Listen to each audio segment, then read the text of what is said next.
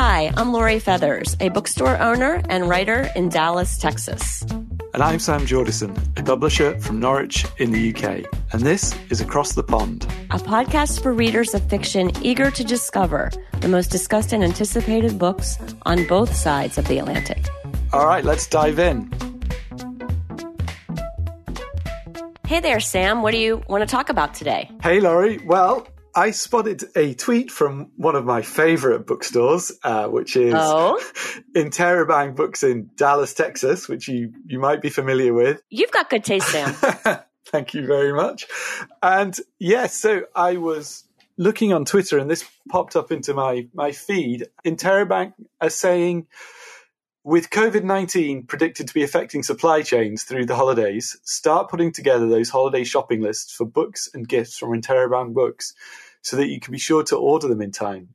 Questions, need recommendations, email us. So what's happening, Laurie? What's going on with supply chains over there? Yeah, we've been hearing the direst of predictions, or maybe I should say the most dire. I don't know, direst is a word, actually. The most dire predictions from the publishers about supply chain issues for, I don't know, I think it started like right around the 4th of July. They started talking about this holiday season is going to be very tricky. We're not going to have dependable delivery dates. There's been some publishing dates that have been pushed that were books that were supposed to come out in September or October are now coming out November, December, some even not until next spring. These are mostly, I would say, not the big headliner fall books, but, kind of other books, cookbooks, some very popular. And then in addition to these kind of publishing date delays, they've, been saying, well, we don't think that we're going to necessarily be able to guarantee you the kinds of delivery times that we have in the past. And in fact, it might be substantially longer. And in some cases, we might not even be able to get you the books at all in time for the holidays. Wow. So why is this? Why is this happening? Yeah. So it goes back, I think, to that old problem of supply chain and COVID-19.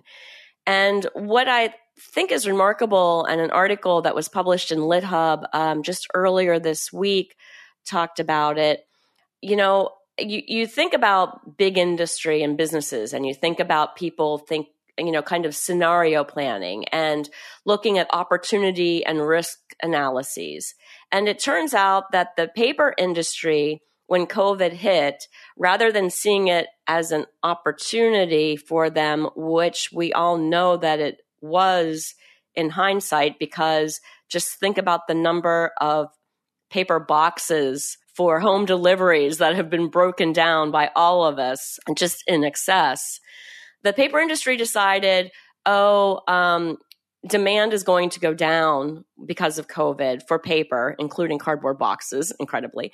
And they decided to start cutting down fewer trees, making less wood pulp, which is, the key component to paper. And as a consequence, we know that the demand skyrocketed and the supply was not there to keep up, and it's still not there in terms of meeting current demand. And so that is one big problem. Another big problem that we're seeing, and we kind of saw this throughout COVID, and I know that I talked to some of my sales reps about this, is that there are fewer people in the warehouses. For one reason, some states mandated and some companies social distancing guidelines. So if you can envision, kind of like a book warehouse where people are, kind of sourcing and packing up boxes of books every day, all day long, social distancing kind of limits the number of people that you can have in those buildings at one time. And then when you layer on top of that testing and people that had to be quarantined and people that actually got sick and people that had to be out for side effects from vaccines. And it's just the case, I think, that for months, the warehouses, the delivery places, the logistic chains, truck drivers, that those things haven't been fully staffed and still aren't. So it's kind of like this huge, horrible snowball coming aptly, just in time for Christmas and Santa and the holidays and the biggest shopping period, of the year. Lovely. Yes.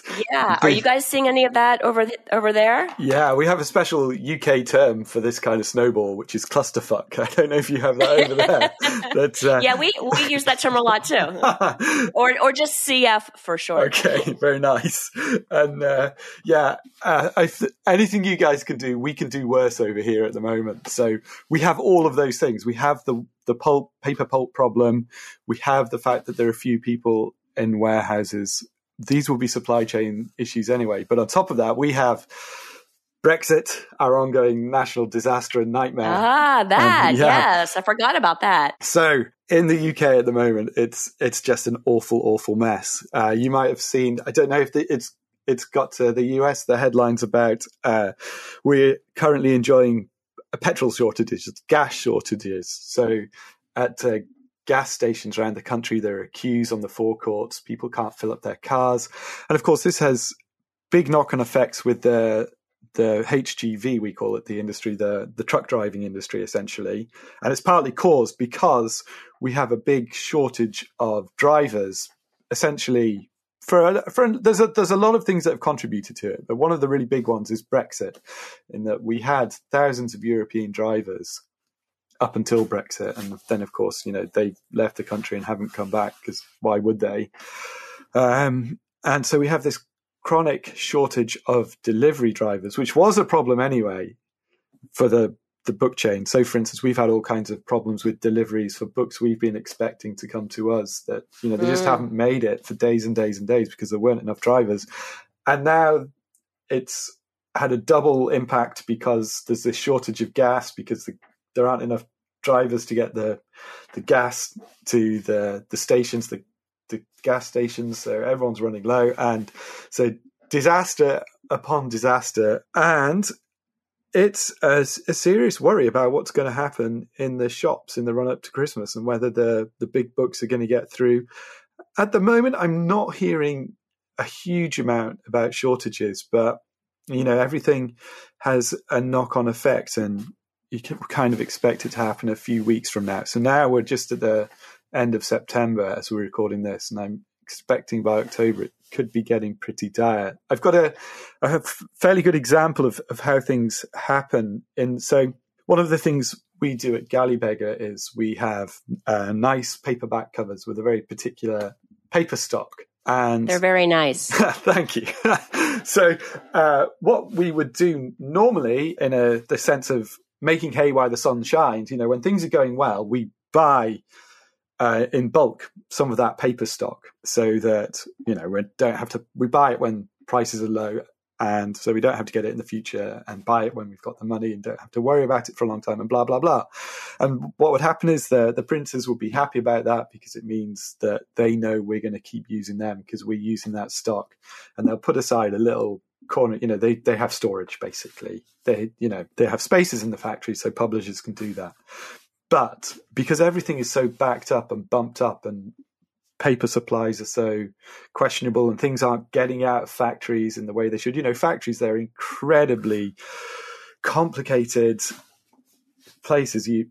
There's really serious maths in the systems between how everything moves around the factories, and all of that is suddenly getting clogged up. So now we can't reserve the paper, because they just don't know what's going to be happening in the factory and where they're going to be able to store things. And they've got their normal storage is being taken up by all the backlogs. And so if you think about just that one small aspect of book production, the cover stock for future books is being affected. And then you kind of iterate that out all the way along the line. These little problems and bumps are going to be happening that are going to be going up and down the supply chain. You can see that if things don't smooth out soon, there's going to be an awful lot of crashes and problems and production and supply issues, which is a real worry. Yeah. I mean, it is just kind of a domino effect. You're absolutely right. And And two of the things that this very good LitHub article that came out this week mentioned that are kind of consequences, or, maybe, another effect, are the fact that independent bookstores like Interrobang Books and others all over the UK and the United States, we don't have a lot of storage space, okay? We try to use every single inch of the store to maximum effect to sell books. That's why we're in business. And we've been told by the publishers, order early, order more than you think, because you're probably not going to be able to place another order in October and get books in time for the holidays. And so we've been ordering just ridiculous quantities of books.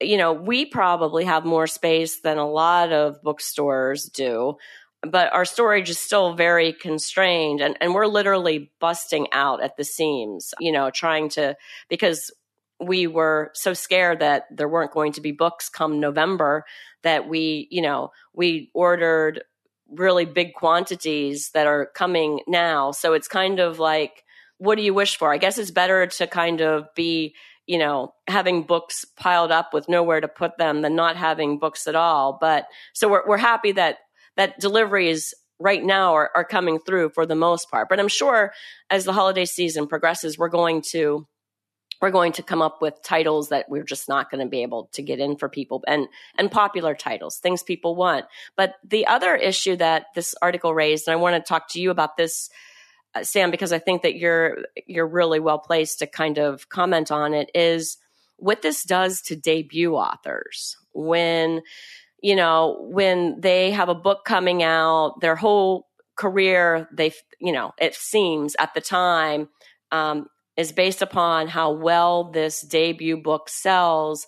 And if the book isn't getting into the stores, getting in front of customers, running out after, an initial print run, like, what does that do to a debut author?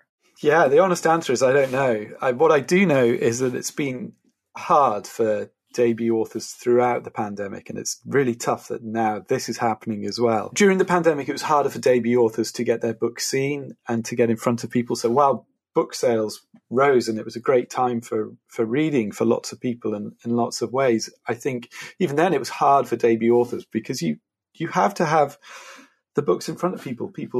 You have to have that lovely synchronicity of being in a bookshop and spotting it, and the beautiful thing of having a bookseller who knows about the book and knows this debut author is great and who can press it into someone's hand, and that part was missing. And now after that, there's this new worry that their book's just not going to get through, and again, it's not going to get seen through no fault of their own.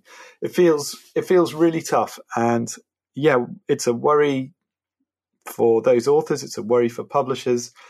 And it just feels really sad. And talking about the sadness, I mean, I feel sorry for publishers, of course, but for booksellers particularly, who have been on the front line and had a really difficult time in the pandemic and have had to be either closing their shops or meeting people at a time when it's frightening to meet people, frankly.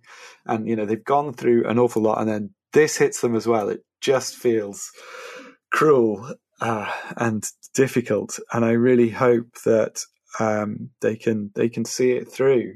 And I suppose at this point we should put in our plea, actually, that if you're listening to this, the thing to do is to buy early and buy often. Go to your local independent and help them get through this by making sure those stock levels don't rise too high, and yeah, we're soon at Interrobang. It's not because of lack of sales, but just because of how we had to front load our holiday orders so aggressively. We will literally be having to store books outside on the sidewalk because there's just no room. We were talking yesterday. We've got a big author event coming up, and we don't even know where to put this author to sign the books and for the customers to come in and meet her, because it's just kind of like we're swimming in books, which is a good thing. But yes, I think that especially if you know that there are particular titles that you've got your eye on for yourself or for friends or family or loved ones. Get that order placed now, get it in early, and then we won't have a lot of disappointment for the holidays. I just know, because it's human nature. We're putting out these warnings, and a lot of people are talking about it, but we're going to have those people, those last minute shoppers. And I'm one of the worst procrastinators in this regard, that come into the store on December 15th and have a list of beautiful books that they want to give as gifts. And they're going to be terribly upset because there's probably going to be at least one title on their list that we're not going to be able to tell them that they can get in time for the holidays, which, ordinarily a 10-day window to bring in a book that's still in print is not a big deal. But this year it's going to be a big deal, unfortunately. Wow. And on that happy note, Sam. Just this terrible reflection on the times we're living in. Oh my goodness. Yeah. Things just keep happening. And I don't know. I guess there's a normal out there again for us someday, but can't come too soon, right? That's right. Yeah, let's keep hoping. All right. Good talking to you. Thanks, Sam. Thanks, Laurie.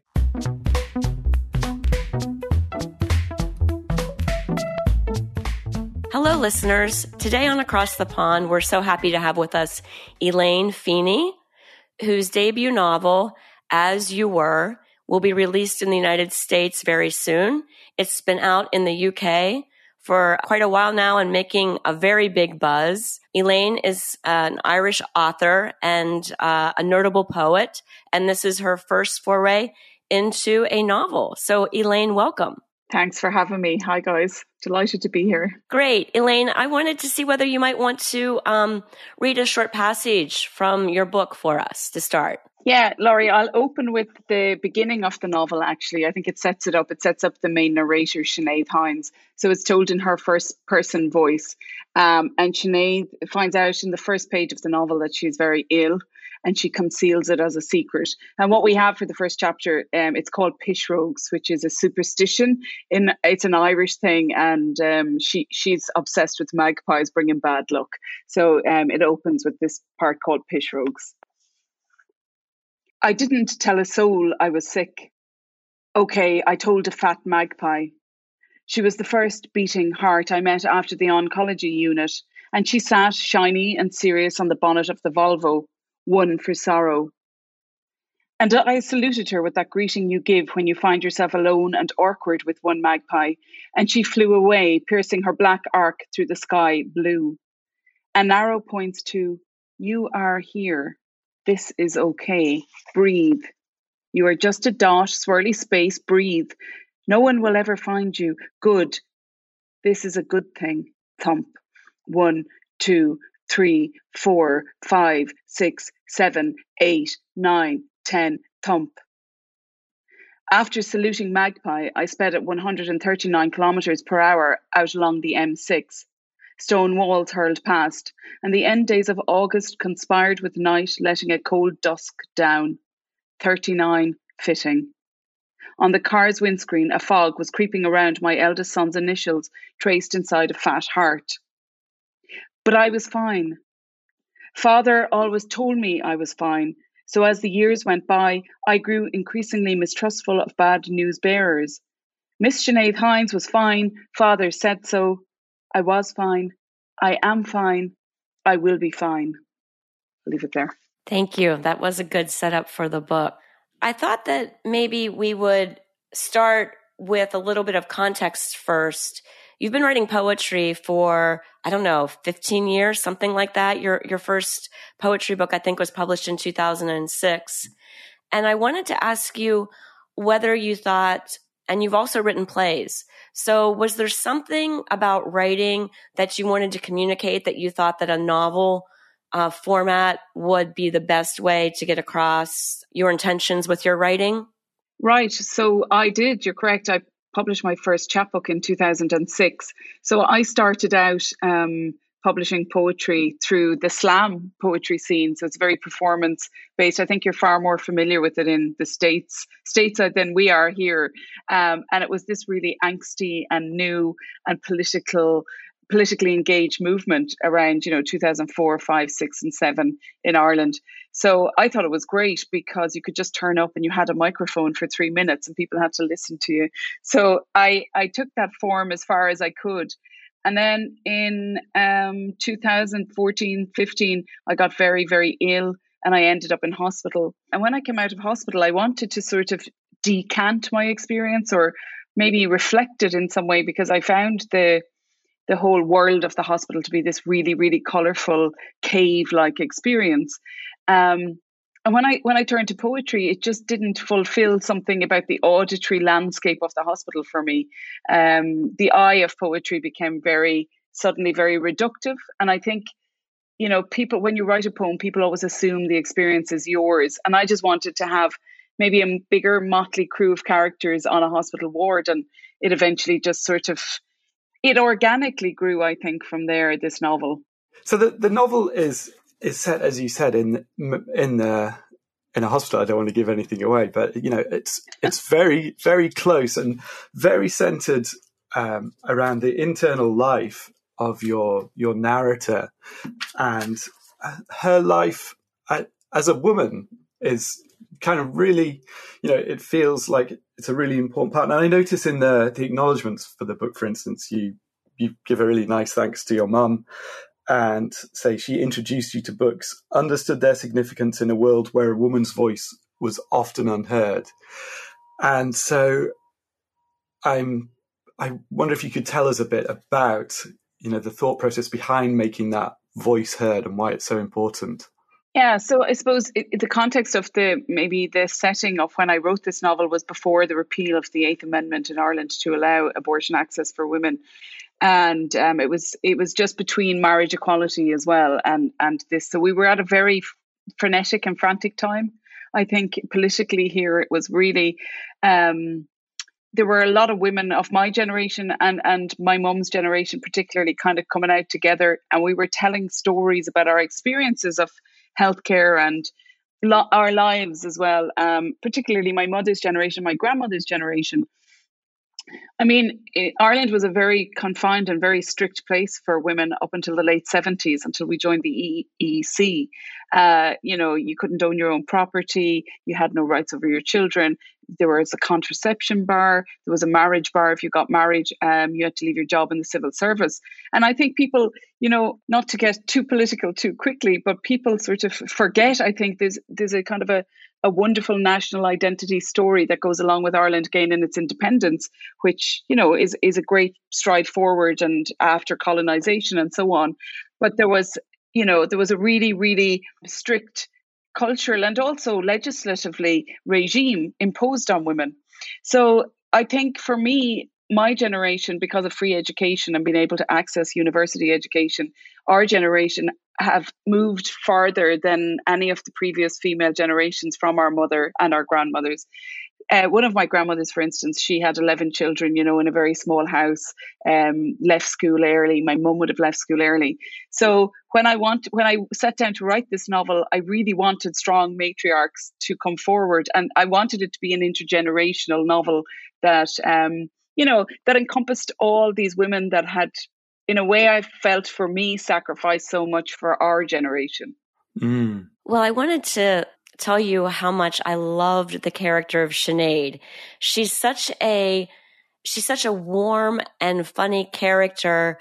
And as we've said, a lot of the novel, probably 3/4, if not more, takes place while she's hospitalized. And that gives her a lot of time for self-reflection. And she has some time, and we learn about her recent past. She's got a very loving family. Her husband, by all accounts, loves her to death. She's got 3 sons, but she's been kind of constructing emotional barriers that don't really allow a good deal of intimacy or honesty between her relationship with her children and her husband.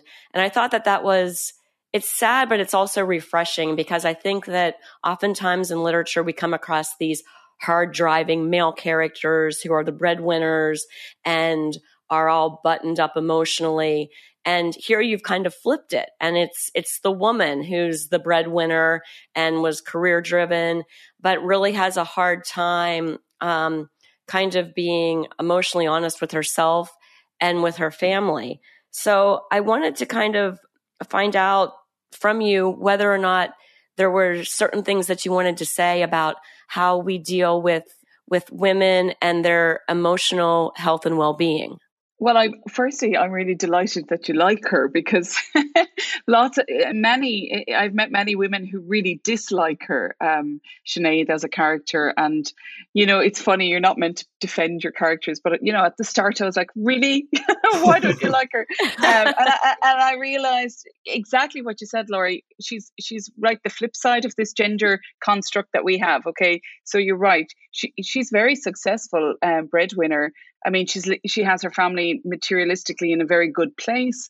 She's very driven. She's disconnected. I would say disassociative in some ways, from her traumatic upbringing. And I was trying to look at these characters. So I was thinking of the intergenerational trauma from a mother to her daughter, particularly. Obviously, the father is a very abusive figure in Sinead's past. But I was also looking at, what do we do with trauma, and where does it go? And I think in Sinead's case, she disassociates and disconnects from her, even from her sons. But I have huge empathy for her, because she has that scene at the very early on in the novel where she's in the maternity ward all alone. And I think women have those stories and those secrets that they keep, and that it can have a destructive relationship, a destructive influence on the intimacy in relationships in later life that we don't always discuss, I think. I've probably gone way off the point now, but I was trying to think about it. So Sinead conceals her illness very early. So it's the first few pages. So I'm not giving away anything. She conceals this terminal diagnosis. And what I'm always fascinated by Sinead and what she decides to do, because she's one of these really stubborn women that really would only do what she wanted to do. So in the moment where she arrives in from the hospital with this awful news, the moment passes between her and Alex, the husband. And yeah, he's a nice guy, but sometimes I felt like really shaking him really hard or turning him upside down to get him to respond to her needs. And there's that friction re-entry, right? So she comes into the house and he's there and it's busy, and she decides not to tell him. And then she continues for months not telling him. And I can really identify with that. It's a big moral question, right? Is that a right thing to do or a wrong thing? Like, I mean, I totally can identify with why she did it. But I think we place so much moral judgment on female characters. To end that segment, I sometimes think we do. We want them to be likable. We want them to make better decisions, and particularly if they're mothers. So I like Sinead as well. I just kept that in. But I'm really interested. One of the things that I found really interesting about her in the book is that, she has this secret, or turns out as the book goes on, quite a few secrets and things she's been keeping hidden. And it feels like something that's very particular to her and, very unique to her circumstances and her way of thinking. But actually, you also really broaden it out in the book into Irish society as a whole. So, for instance, and you might have to explain this a bit, especially for US listeners, but you talk about the Magdalen laundries, for instance, and things that have been hidden within Irish society. So I'm wondering, how you see that history in Ireland. So, some people could say, it's almost like somebody said it was a State of the Nation novel, and then someone else said she threw the kitchen sink at it, and I kind of agree with both of them. However, I have been in hospital for very long periods of time, and so in Galway, where I live and where I grew up on a small farm in the west of Ireland, and the city Galway obviously has a hospital, and this one is a fictional hospital. However, just Galway had a Magdalen laundry, and it also just in North Galway, where I taught for years in Tuam, there was a mother and baby home that ran there from the 1920s to the 1960s, and it made world news some years ago when a burial of almost 800 children were found, and in what was the remains of a septic tank. And what I found about, so I taught in this school for in this town for years, and what I found was nobody really discussed this when this story broke, and in the staff room people weren't talking about it. But the further you went, or if you were lying in hospital, people are very quick to then start to talk about something when they're a little bit distanced from it, or they think that they're talking to a stranger. And what I've noticed is it's very difficult. Like it's very hard to meet a family in Galway or in Ireland that haven't been affected by the institutional past of Ireland, that haven't had, a grandaunt or a grandmother or a great grandmother that was incarcerated into one of these homes. And these were terrible. Like these were like prisons, and no crime was committed. It was just pregnancy outside of marriage. So if a woman got pregnant outside of marriage, often they ended up in one of these homes, both out of financial need and also, I suppose, with respect to that idea of bringing shame on the family, because it was considered such a shameful thing and such a shameful act. And so with the characters of Jane, so you're right. So in the hospital ward, we have a character called Jane Lohan, a woman in her 80s. And it's very difficult to know when she's lucid and when she's not lucid as a character. And I wanted her that way, in sort of a Greek chorus type of, scenario where she's telling a story about someone telling a story, so that it's filtered that way through. And she had a lover, Anne, and obviously that was a love that was a crime at that time. And of course, then we do find out Anne had a very sad innings with the Magdalen Laundries. So if you ended up in a mother and baby home, often your child was adopted out. And if you didn't have £100 to pay for your keep while you had been in the home, or if you were a repeat offender, inverted commas, that was the terminology used, you were sent on to the Magdalen Laundries. And then you worked there for an indefinite amount of time, often forever.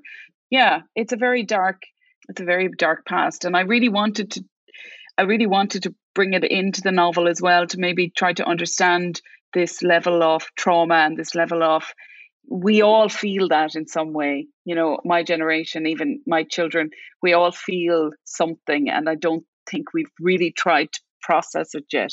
So one of the really interesting things in the book is what was called in the Guardian review, a particularly Irish brand of shame.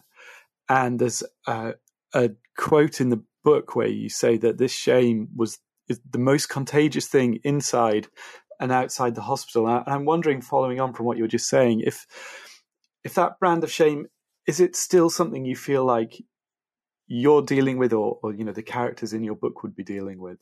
Yeah, I think it's definitely a very big hangover from some moral teachings, or I'm not ever entirely sure where in fact it comes from, and I think it's very definitely there. And yeah, I would have a dose of it every single day. So I definitely feel that it's something that Sinead, as this other character, this younger character, shouldn't be suffering from, but she seems to have it also. So she's ashamed, weirdly, that she's ill. She's ashamed that she's let everybody down, that she's sick. Jane has her own shame. Margaret Rose, I suppose, is the only character maybe that doesn't fully feel it.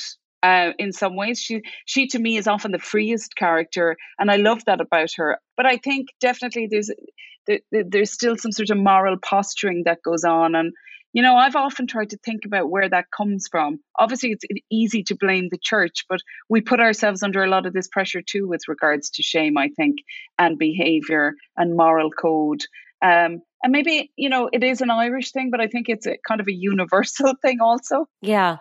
I really loved the way that you brought in not just the setting of the hospital, but the different characters in the hospital that Sinead encountered and really lived with for weeks, all day, every day. Of course, there's Jane and Margaret Rose, two fellow patients in her room, which, by the way, when we can talk about it, her room seemed quite overcrowded to me. But but then I also like the way that you brought in the hospital workers and the caretakers of Sinead and Jane and Margaret Rose and the others.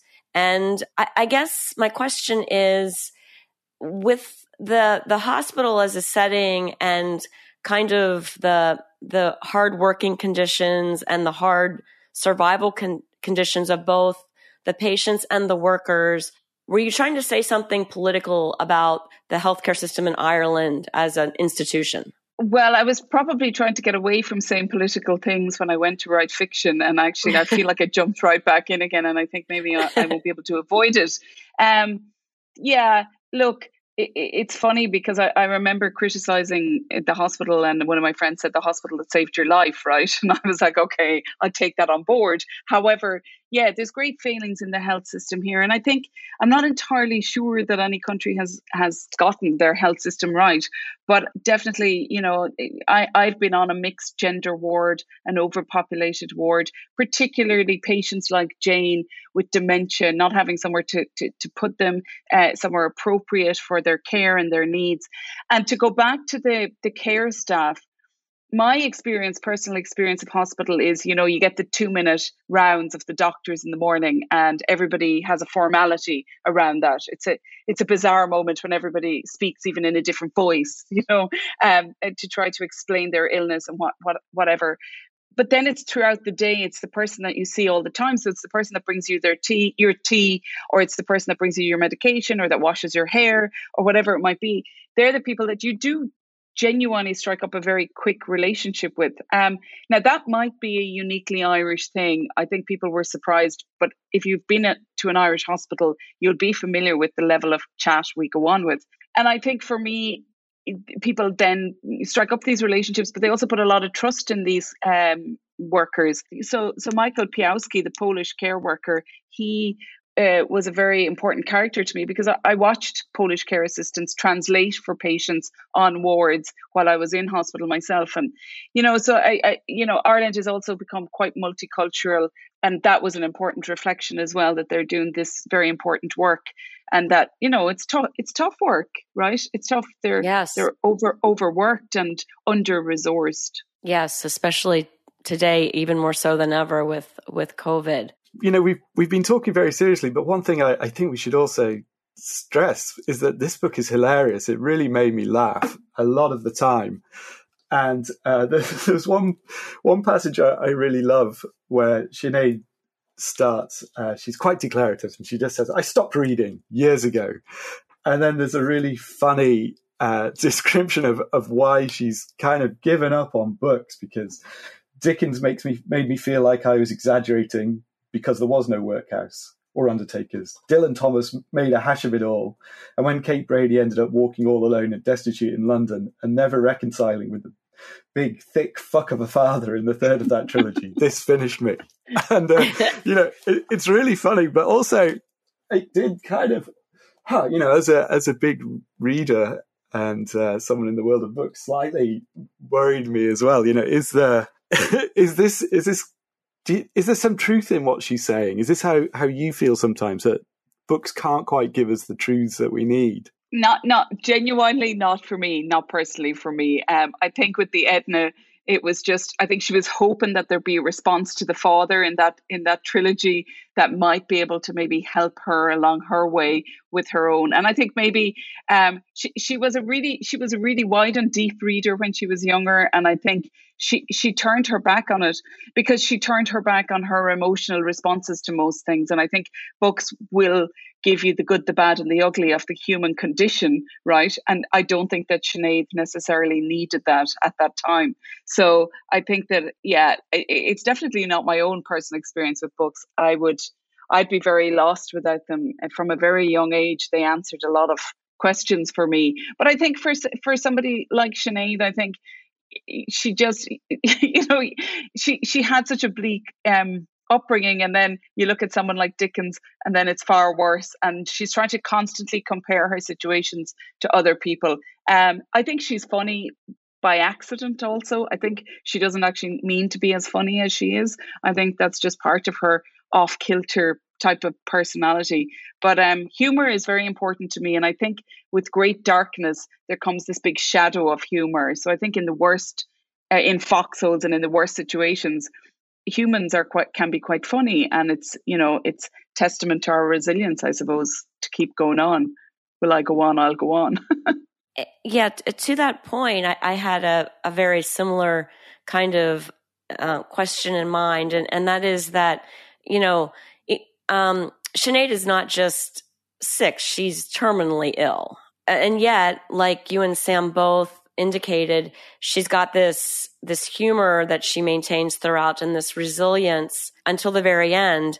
And I wondered whether that was something that you wanted to communicate about how we kind of think about our own mortality and whether we do a good job with that or we don't.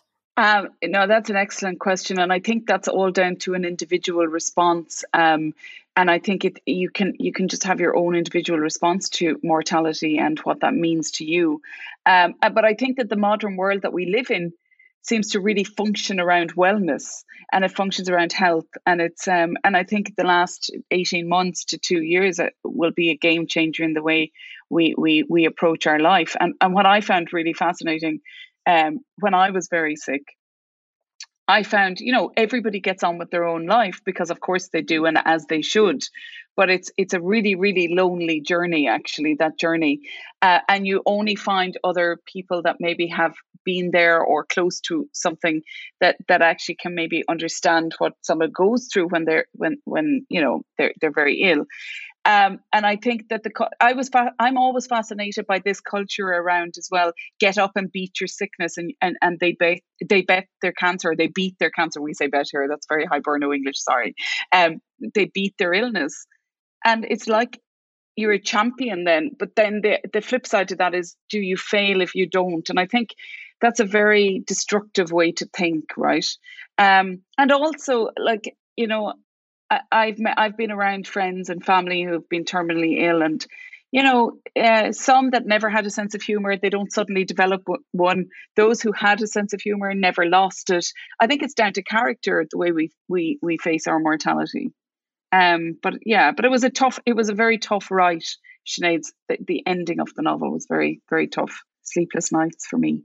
Well, I think that you ended it very, very well, and on a surprisingly uplifting note for the grim circumstances. Well, Elaine, thank you so much for joining us today. It's been a real pleasure to talk about what I think is a remarkable novel, funny and warm and important and really thoughtful. So thank you for being here, and best of luck with the North American release of As You Were. Thank you, Elaine Feeney.